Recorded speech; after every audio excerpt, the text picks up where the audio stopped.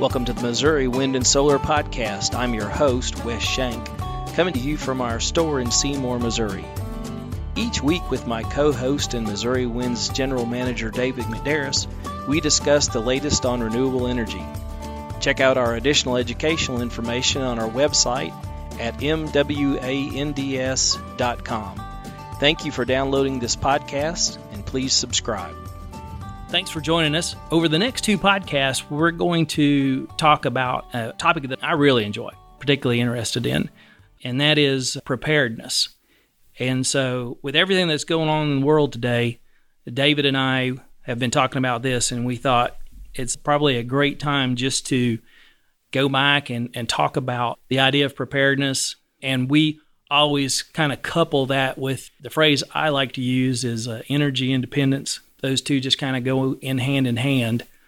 So we'd like to spend the next two podcasts just going over what that kind of means, particularly in context of Missouri Wind and Solar. So, sorry, David, as you're nodding your head. They can't see you nodding your head on the podcast. So, where do you think we should start off with? Well, I mean, just overall, Wes and I have come into this discussion through many books we listen to, and some fictional, some non-fictional. And he said books we listen to, so we don't sound like idiots. Yeah. We both use Audible. Audible. We travel a lot, so we use Audible a lot. So, and we listen to a ton of podcasts too. So with that, there's always scenarios of the what ifs, And today, as we're speaking, there's viruses that are out. There's always that impending gloom and doom, right? So we're not trying to get onto that, but it's just the deal that I have started doing and Wes has done for years. I've more recently started doing it, trying to just be prepared if an event was to happen, even a bad flu epidemic. Are you ready for that? I mean, are you even ready if you were traveling down the road and your car broke down and you had to go 10 miles and it was 12 degrees outside and you had to walk 10 miles to, so not just preparedness with maybe your energy needs, but just being prepared in general for the situation that is at hand. Now, we're going to talk more about your energy needs and things of that nature and how you want to be prepared in a case of emergencies, from ice storms to the worst possible case, that a major power outage is due to grid failure, So that's kind of what we're going to go through on this one, and we look forward to talking to you about it here. So David mentioned a couple of books, and he and I both like the fiction ones that are out there. There's several good, well, there's probably more than several. There's a ton of them. But one of the books that I had gotten into relatively recent, probably a year or two from when he published it, is actually a book called Lights Out by Ted Koppel. And it takes the gloom and doom and all that sort of out of it and boils it down into some realities and what the fragile nature of the grid and that sort of thing. So if you're not into the fiction side of this or something like that, and you think this is all just kind of a lot of nuts out there just, worrying about things, I think Koppel brings a particular level of weight of authority on having researched this out and looking to see what the nature of, again, the fragility of the grid. You just go back, and I forget how many, it's only been like a few years since, all of the northeastern U.S. was totally blacked out by just a couple of low-hanging power lines that finally grounded out and just took out the entire area. So what we wanted to focus on here is not there's a nuclear attack by China or something like that. There's 1,000 other things that could happen in just your neighborhood that would create a scenario where you don't have power. I mean, right now, as literally as we're sitting here today, the sleets are falling out, and that could easily become a week without power for somebody. I mean, you mentioned that when we were talking the other day. You were out for So I was in 2007 here in Missouri. There was a major ice event, and it doesn't happen just in Missouri, but I happen to be a part of this one.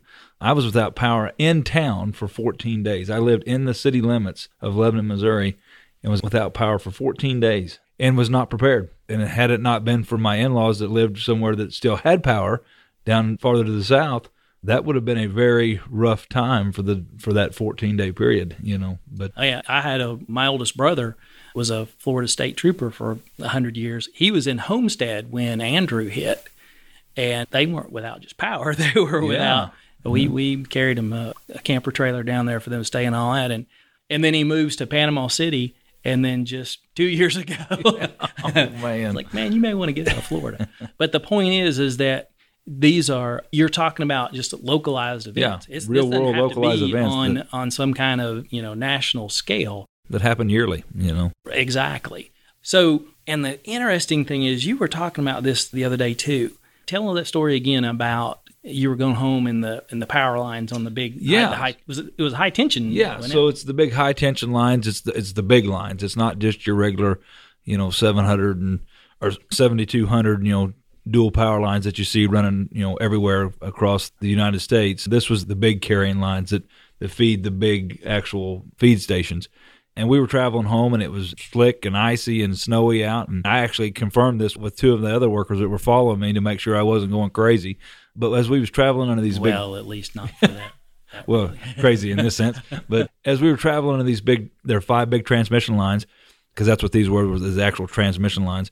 And they were swinging about 10 foot in just erratic ways. I mean, but it was like a wave amplitude. Yes, it was just up and down, and I mean, it was crazy what they were doing, and we saw it, and I was scared to death to even drive underneath it, but I had to get home, but I couldn't drive fast because there again it was icy and snowy. But that was the power company trying to keep, because it was an icing event, and they were trying to keep the ice from building up on those lines, and just even with that, as they surge those lines, there's a risk, and they know it as they do it. There's a risk that they can oversurge a transformer down the line, and that may be what causes your power outage for, could be a week, depends on how many they destroy.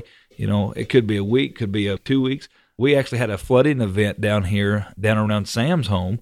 It's been about 3 years ago, a major flooding event, and there were people down there that was out of power for over a month. Well, and I tell you, one of the interesting things, and again, I keep going back to Koppel's book, and it's a really good book. One of the interesting things that he talks about in that is that in a lot of these power stations, so you have intermittent power stations, right, where I guess they have to step it down and that sort of thing from there.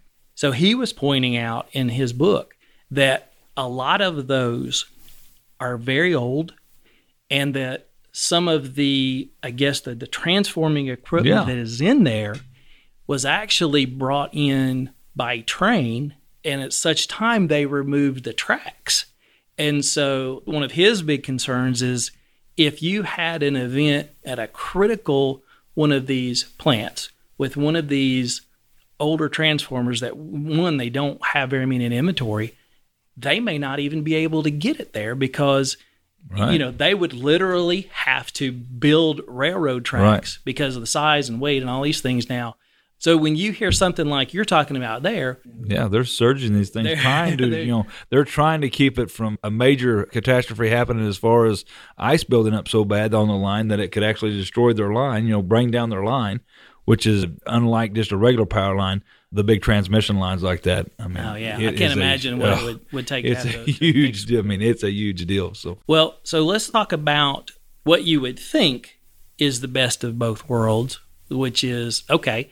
So you guys are talking about power and how to do that.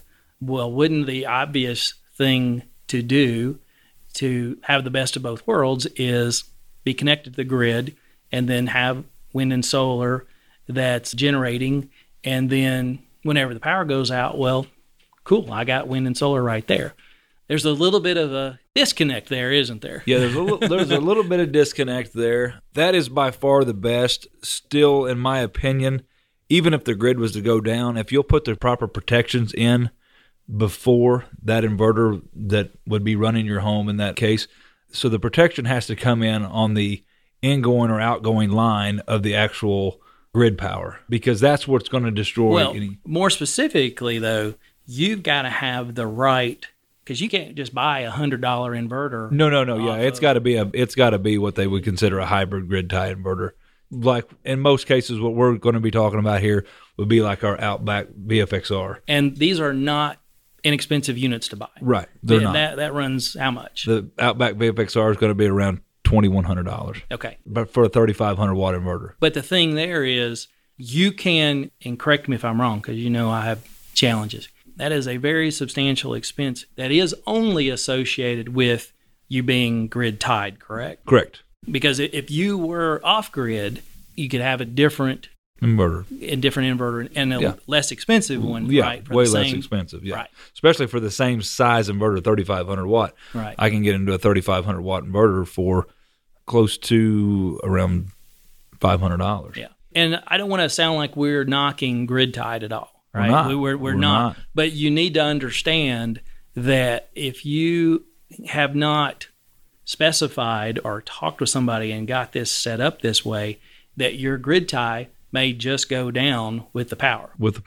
And would, if you do not have it set up in the correct form, it would go down, because what would happen, and we're talking if it was like CME, coronal mass ejection, or an EMP or something of that nature that would actually cause high voltages to run backwards down the lines, basically, and run into your overvolt transformers. From there, the transformer would actually feed it into your home overvolt. It just kind of blows everything out. Well, but even what I'm getting at is, if you just got one of our grid tie inverters for solar, and you've got, you've got less than 1,000 watts worth of panels out there, and you've just got it hooked in, and you're just net metering. If the power goes out, you're out. You've got nothing. Now, you could disconnect the solar panels and find some batteries. And we hope that you could disconnect. There again, at that time, they're still hooked to the grid, so it has the potential, if that inverter can't stop it, to go back up through the panel as well. So, typically if I'm talking preparedness and I'm worried about some kind of event that I'm not going to have power,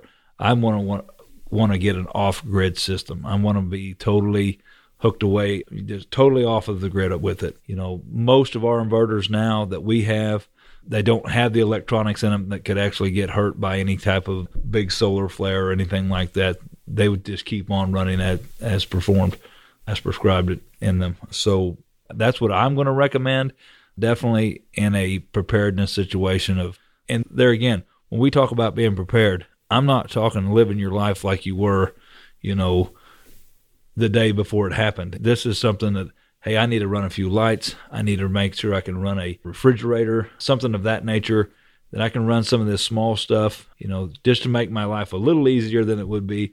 But it's not going to be luxury anymore. It's going to be more, I just need to be prepared for. Well, in the next podcast, we're gonna talk. I think there's some luxury that you could do. And you can, but so but let's come back and make sure that when we're talking about your generating devices being grid tied, is that what these, I'm going to say less expensive grid tie inverters are doing is they're sensing the energy on the other side of this. Right. So, and again, if you think about it really simply, it makes a lot of sense. So what this inverter wants to do is when it doesn't detect the power on the power company side, it basically shuts itself down, because what you don't want to have happen is some lineman, who goes out there and he assumes that the power is only coming from the one direction, and that's what he knows, and then he goes to grab this other side and he gets hurt. So we never want something like that to happen. So that is the reason that those inverters are designed the way they are. And like a lot of times, like when we put some in at our house in Georgia, the power company wants to come out, and they literally pulled the meter to see what. Yeah, I mean, they came out and took the meter off. It's just a meter test. I mean, they basically and looked and saw if it stopped, and then if it hadn't stopped, then it would have been bad. Because really, what they're looking for is what they call it in the inverters island protection, and basically that's just exactly what Wes stated.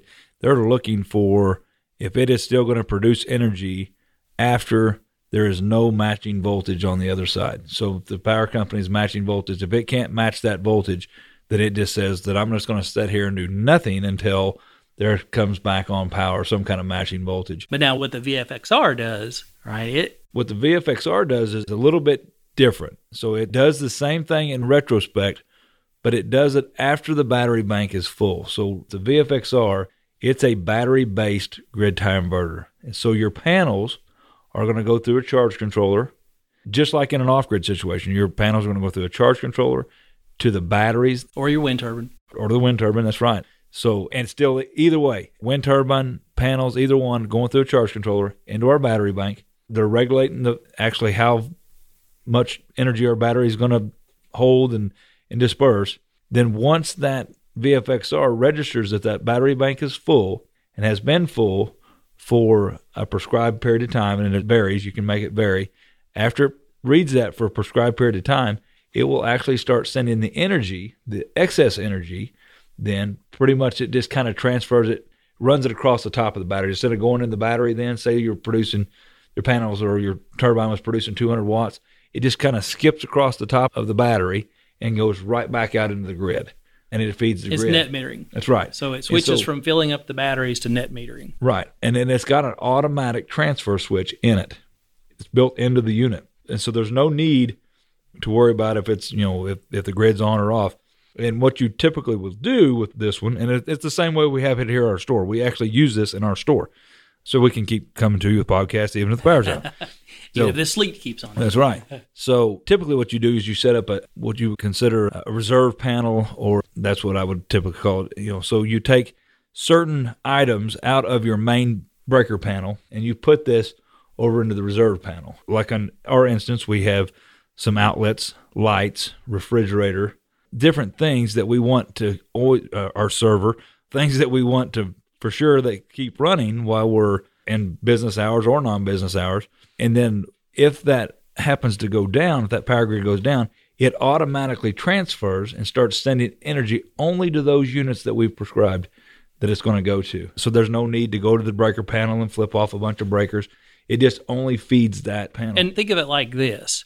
So it's just like if you go, and I'm sure some people are out there thinking when he was talking about that, well, if you have a, coronal mass ejection, why would you keep your server up and running? Well, this is no different than just having a normal, uninterruptible power supply on your computer system. As you all know, we have, little brownouts all the time, depending on where you are. And if you're a little bit out in the country like we are, it happens. Just happens. It just happens all the time, happens every day. And so this unit basically is acting as a big UPS for your house. That's right. That's exactly. And it just so happens that, it could keep things running for however many days that your battery supply lasts. Right. So the one thing that I was going to ask you on that, does the VFXR, does it have a low voltage shutoff? It will shut down at a certain point to protect the batteries. It's generally fairly low on the voltage, so you have to be careful with that. But the cool thing with the VFXR is it has another product that can go hand in hand with it, and we'd recommend every time with it. It's called the Mate. And the Mate, you can actually program how far you want it to let it dissipate before it's going to shut off. So the Mate is in there, or you can add the Mate to it. And there again, we don't just recommend it every now and then. 100% of the time, we recommend the Mate. Okay. With the VFXR. So if the batteries drop down, the Mate kicks in, then is it still monitoring for hopefully it to come back up? Yeah, so, it's just sitting there waiting for that sunlight, sun comes out tomorrow, or the wind to pick up, or something to give a little bit of juice back to those batteries so they can actually come back up and run things. So does it have to hit a certain point on those batteries for it to come back on? It has to go back over the prescribed level, or it has to go up I think it's 4 points. So if you set it so at 11.4. It'd have to go to 11.8 before it'd say, okay, I'm willing to go back on. Okay, because if not, you can't let it go 11.5, 11.4, 11.4. Because a battery, as soon as you take the load off of it, is going to jump up a little bit. Every time. And that's just how batteries work, And everybody knows this because you crank on your lawnmower battery and it sounds like it totally. Then you wait, 2 minutes and you didn't charge it, but you hit it again and it seems to have a little energy again, Same situation. So okay. Well, let's wrap this portion of it up. We're going to talk about some more. We'll get into some more details on our next podcast. We'll get into a little more details on our recommendations and what we see from the energy side on being prepared. So thanks for tuning in, and catch the second episode of this coming up in just a bit. Thank you for downloading and listening to the podcast today. If you have a question that you'd like to hear us discuss on the podcast, email us at radio@mwands.com. You can follow us on our website, mwands.com, or subscribe on iTunes or Stitcher. Check out our store at mwands.com and buy some stuff. Buying stuff allows us to continue to produce our educational broadcasts, like our podcasts and YouTube videos. And most importantly, it keeps Lucy's doggy chicken treats coming. Thanks again.